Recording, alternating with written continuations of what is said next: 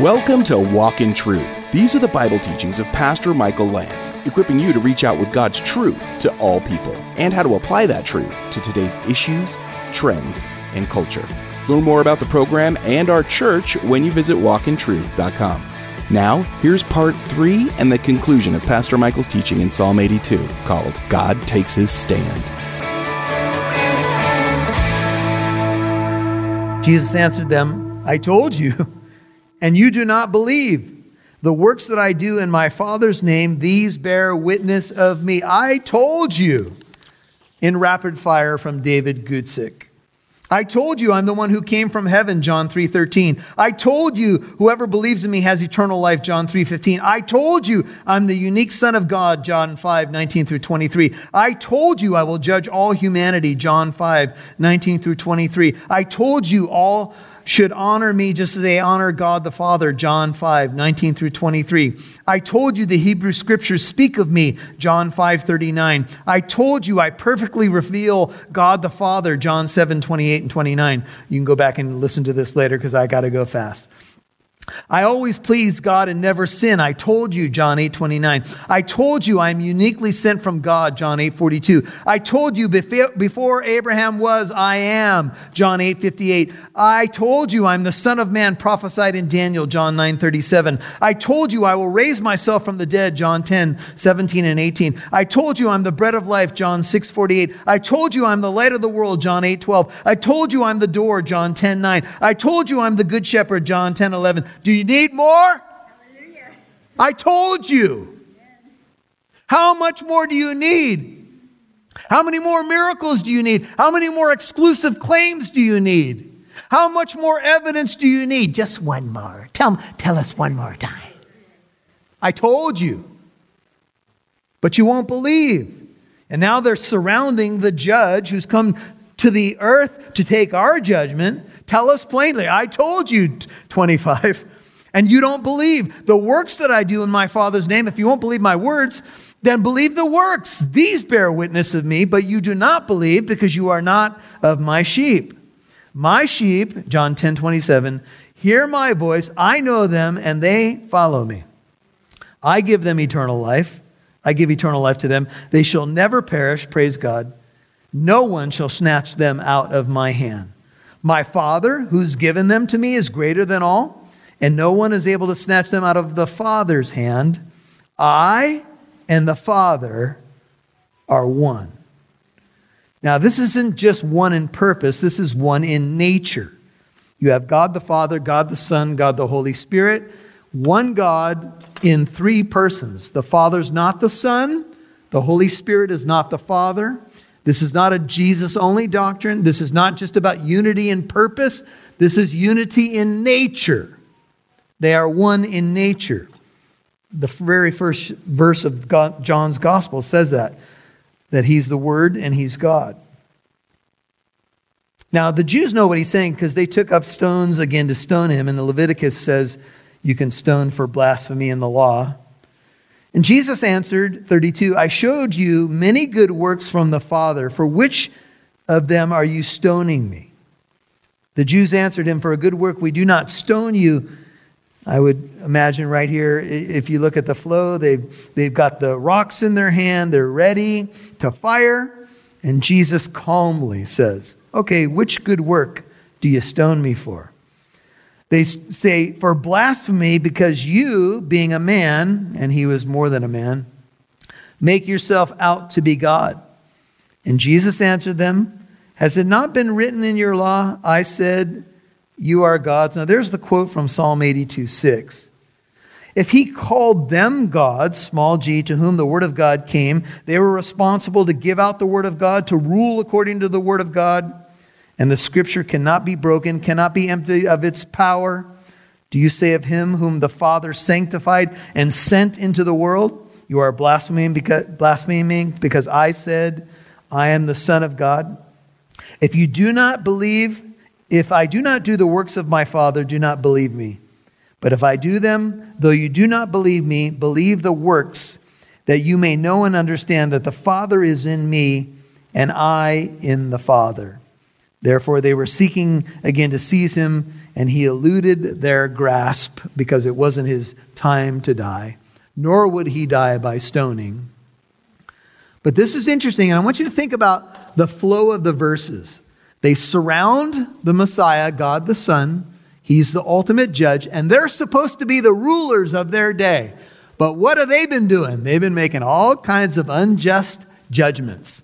They can't judge anything fairly, anything righteously. They can't even make a proper judgment about God the Son, the Messiah, arriving on the scene. You know why? Because they're too worried about their position, too worried about their power, too worried about the approval of man rather than the approval of God. They can't make a righteous judgment. And Jesus quotes a psalm that's all about people who are supposed to execute the word of God properly, supposed to make righteous judgments, but they don't. Do you think that these guys are familiar with Psalm 82 and the 8 verses that are there? Do you think they know the context? Do you think they understand the flow? Do you think they understand the thrust of what's being said in Psalm 82? Psalm 82 is a cry for justice. It's a cry that corrupt rulers would repent and get things right and see things without having blinders on their face. This is not about Jesus saying that he's not God or that other people were called God, so don't worry about it. That's all I'm saying. No, he's saying, I am the judge and you ain't judging properly. Go back and look at Psalm 82 again. And I think they knew exactly what he was saying. This is not a verse that diminishes the deity of Christ, or he's not denying his deity. He's simply affirming the fact in a rabbinic way, appealing to a psalm that nails these guys for what they really are. They don't represent God because they love the praises of men more than the glory of God. Amen? That's why Jesus goes there. And if you turn back with me to Psalm 82, this is what Jesus confronted in his day: unjust judgment, wrongs everywhere. And Jesus often said to his apostles, be of good cheer. Don't let your hearts be troubled. There's a lot of bummed out Christians right now, right? We're like, oh man, this world. And I know there's a lot of stuff going on. I know. I heard somebody recently say, if nothing else, we should be happy warriors, because it'll just drive the other side crazy if you're just a happy warrior.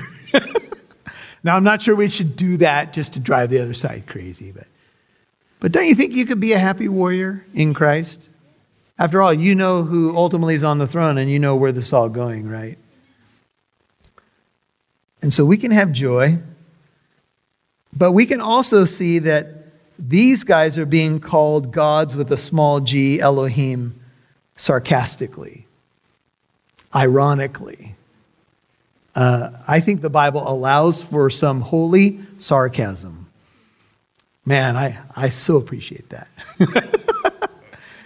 Like when Elijah, the prophets of Baal are cutting themselves and, oh, Baal, Baal, Baal, Baal, bail us out of this one, Baal, I'm bleeding for you, Baal, I'm jumping up and down, Baal. Well, maybe your God's on vacation. Maybe he's in the restroom. Maybe he's reading the sports section. We don't know. Little holy sarcasm. I do believe that Jesus' appeal to Psalm 82 is just that. I don't think it's a diminishing of Jesus' deity. The whole Gospel of John is about the fact that he's God. But I think it's a smack on these guys who are supposed to represent the nation religiously and politically and are failing miserably. And that's why the whole psalm is a cry for justice. Oh God, how long? Have you been there lately in your prayer life? Oh Lord, how long are you going to let this go on? Oh Lord, when? Oh Lord, we've been praying for this. Expose this, do that. Hey, this has been an issue for the people of God for a long, long time. But ultimate judgment belongs to God. And these so-called gods or rulers, verse 7, will die like men. Psalm 82:7. And fall like one of the princes. Do you remember? This is, write this down for your notes. This is Acts 12, 21 through 24. Herod gets up to give a speech. And he begins to pontificate. And the people hearing the speech say, this is not the voice of a man, it's the voice of a God. And he didn't give glory to God and he was drinking it in. Yeah, tell me more, tell me more. And an angel of the Lord killed Herod on the spot for not giving glory to God. I want you to see Psalm 82:7 in that light. That a guy can be sitting on a throne in a king's chair and getting the accolades. And if you're sitting there and you know that Herod's done all these terrible deeds and killed some of the church, and you're looking at it, you're like, oh God, when are you going to step in? And that's an instance when Herod was killed on the spot for not giving glory to God. Jesus said of the religious leaders of his day, the scribes, the Pharisees, Matthew 23:2, have seated themselves in the chair of Moses. There was literally a chair of Moses in the synagogues, a teaching chair. Also, you could say a chair of judgment. Therefore, all they tell you do and observe, but do not do according to their deeds. For they say things, but they don't do them. Here's what they do. They tie up heavy loads and lay them on men's shoulders, but they themselves are unwilling to move them with so much as a finger. But they do all their deeds to be noticed by men. They broaden their phylacteries, they lengthen their tassels of their garments.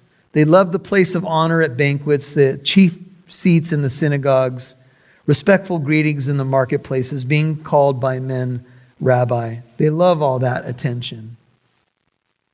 But they sit in the chair of the judge, but they don't give a proper judgment. And when we see this, when we see injustice, this is our cry. Verse 8, final verse. Arise, O God, judge the earth, for it is thou who does possess all the nations. The nations are yours, the world and the people in it. Why don't you judge now? You ever had one of those days where you're like, Maranatha, come Lord Jesus, and come right now. Because there's some people over there, and people over there, and they need judgment. You'll hear more from Pastor Michael in a moment. Thanks for tuning in to Walk in Truth today. Did you know there's more where that came from? Download the Living Truth app to listen to more of Pastor Michael's teachings whenever you want. You can even watch videos. And if you're local to Southern California, you can get updates on church events, new studies, and more. Download the free Living Truth app today. Producer Rob Newton here, and on behalf of Pastor Michael and the Walk in Truth team, thank you so much to our financial and prayer partners. Whether you have given a one-time donation or you have become a monthly partner, you have contributed to our mission to reach out with God's truth to all people, and helping listeners like you apply that truth to today's issues, trends, and culture. You've heard that before, right? Well, we mean it. Thanks to our financial partners, we have added 3 new radio stations this year. Our prayer is to bless our new listeners the way we have hopefully been a blessing to you. If you're a longtime listener, would you please consider becoming a $5 a month partner? That may not seem like much, but every little bit makes it possible for us to continue our broadcasts, podcasts, and free apologetic events. Please become a partner, giving at least $5 a month. Visit walkintruth.com to donate or call 844-48-TRUTH. That's walkintruth.com or call 844-48-TRUTH. We'd love to see who's listening, so please connect with us on Facebook, Twitter, or Instagram. Just do a search for Walk in Truth Show. Now, back to Pastor Michael Lance right here on Walk in Truth. This is our cry, verse 8, final verse. Arise, O God, judge the earth, for it is thou who does possess all the nations. The nations are yours, the world and the people in it. Why don't you judge now? You ever had one of those days where you're like, Maranatha, come Lord Jesus, and come right now. Because there's some people over there, and people over there, and they need judgment. Then God might speak to your heart and say, do you remember when I saved you? Aren't you glad I didn't come back before then? You see, God's not slow about his promises as some count slowness, but he's patient toward you, not willing that any perish, but all come to repentance. And so he waits. He's fixed the day. He knows when he will judge. And so we have to trust him even with that time frame. And I think we certainly are reading a Bible verse here that gives us that allowance to pray, "O arise, O God, judge of the earth. The nations belong to you. How long, O Lord?" All of that. But we also have to trust God with the timing of these things, because we're not the only generation that's ever seen some troubled waters. We're not the only people group in the church that's ever had some questions about whatever we're questioning tonight. All right? A couple final verses. Luke 18 is a place I want you to take you. Luke 18. The Psalms are about worship and prayer. Just take a peek. This is something that Jesus says. Luke 18, and then we're going to wrap it up. Now Jesus, Luke 18:1, was telling them a parable to show that at all times they ought to pray and not lose heart. Luke 18:2. He said there was in a certain city a judge who did not fear God. Notice he's a judge. He didn't fear God, did not respect man. There was a widow in that city, and she kept coming to him. So we have some of the players that we've been studying. We have the judge. We have a widow who should get protection from the judge. She kept coming to him saying, "Give me legal protection from my opponent." And for a while he was unwilling. But afterward he said to himself, "Even though I don't fear God nor respect man, yet because this widow bothers me, I will give her legal protection, lest by continually coming she wear me out." And the Lord said, "Hear what the unrighteous judge said." Now this is a parable of contrast. God is a righteous judge, here the unrighteous judge. He says the unrighteous judge finally gives in because of the constant appeals. Now shall not God, the righteous judge, by contrast, bring about justice for his elect who cry to him day and night, "O God, come, O God, judge, Maranatha," you fill in the blanks. "And will he delay long over them? I tell you that he will bring about justice for them speedily. However, when the Son of Man comes," that's the Messiah, "will he find faith on the earth?" Now here is a parable of contrast, and Jesus' words about, "I said you are gods," is also a contrast. It's from the much lesser human fallen rulers and judges to the greatest, the judge of all the earth. And here's what struck me, and this is my final thought for you. Do you know that the judge of all the earth came down to this earth to take your judgment? Do you know, if you were to summarize his mission, the one who was enthroned in heaven above, the one who shared the glory with the Father and the Holy Spirit, the one who said, "Lord, I want my followers to see my glory," left heaven's glory, took on humanity, took on the role of a bondservant, was made in the likeness of men, and came to die on a cross, to die a death on a cross. And the judge took my judgment at the cross. My God, why have you forsaken me?" That's what he cries from the cross. The judge allowed himself to be judged. He took my judgment, my penalty. That is the amazing truth of the gospel. That's what I and you, we are anchored in. We live for. Amen? The judge took my judgment. They led him away to be executed instead of me. He took my place. The righteous one died for the unrighteous to bring me to God. This is what we share with people. Because we could be quick to judge. We could be quick to, say to the whole world, "It's all over. Everybody, there's nobody left, Lord. I'm the only one." No, you ain't. But we need to remember what the judge did for us and that he is coming. Father, thank you for the hope of the gospel. It is the anchor of our souls. I think of a scene in Matthew 25 when Jesus will take his seat on his throne and he will judge the world. He will separate the sheep from the goats. And it's remarkable because the essence of what the Lord says in that text is, "I was hungry." The people who belong to me, "I was hungry and you gave me something to eat. I was naked and you clothed me. I was sick and you came to me. I was in prison and you visited me." And we see that the actions of God's people reveal who they belong to. It is not a story about being saved by works. It is simply the reality that God's people will be known by their deeds. We are saved by grace. The judge took our punishment in full at the cross, but our deeds reveal who we belong to, what king we follow, what drummer we march to. Would you help us, O Lord God? Because sometimes we spend so much time worrying about judgment that we lose what we should be doing. God, forgive me for the times when I've done too much of that. Too much nitpicking, too much maybe splitting hairs, when all the while you've called me to be active, lifting the faces of the needy and the broken, living the gospel, doing exactly what you did when you were here, extending your hand to people who no one wanted to talk to, no one wanted to be near them. And I know many in this fellowship have that heart, and they do that ministry, and I thank you for that.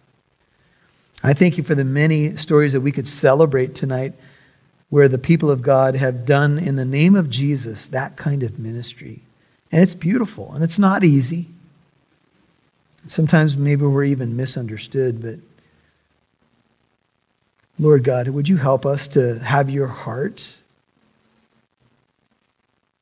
and to walk out your heart in this world until you bring us to be with you?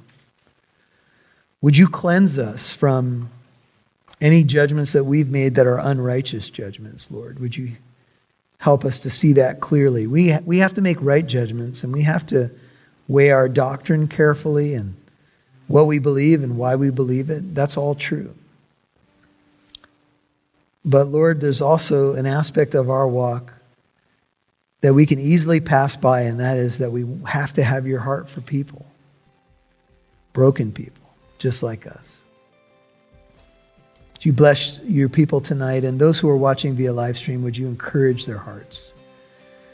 Would you speak to us in a Selah moment at the end of this message by your Holy Spirit about just how we put feet to this, Lord? It's not to be overwhelming. It's not, we got to do these 27 things now. No, it may just be one thing. And it may be for the people that are closest to us.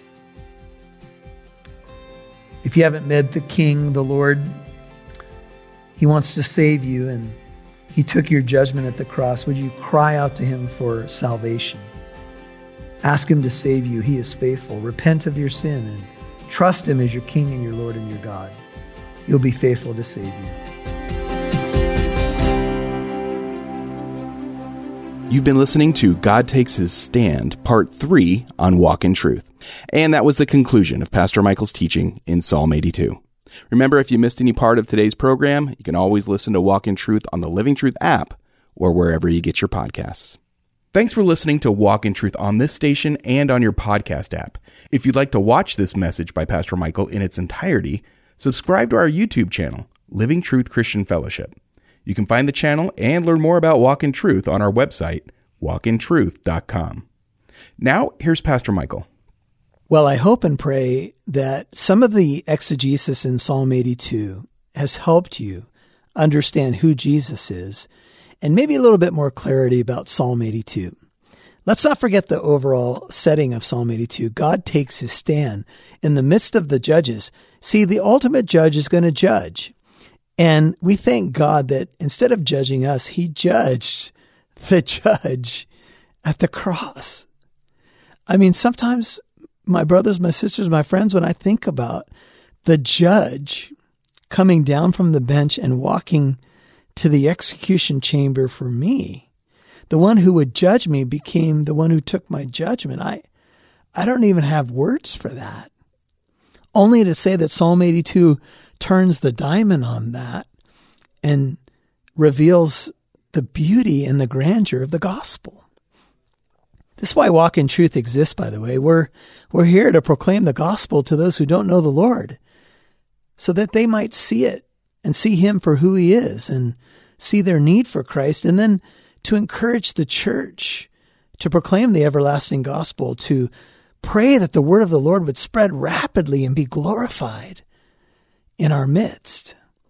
I'm so grateful for each of you who are listening and partnering with us.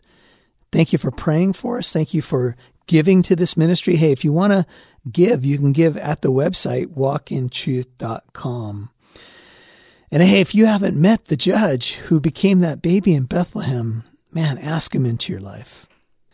Read through the book of Romans, for example. Read Romans chapter 3, chapter 6, chapter 10, and just say, I want to know you, Lord, and I want to give my life to you now. I believe in the gospel. I believe in the death and resurrection of Jesus Christ. I believe that he is God in human flesh, King of kings, Lord of lords.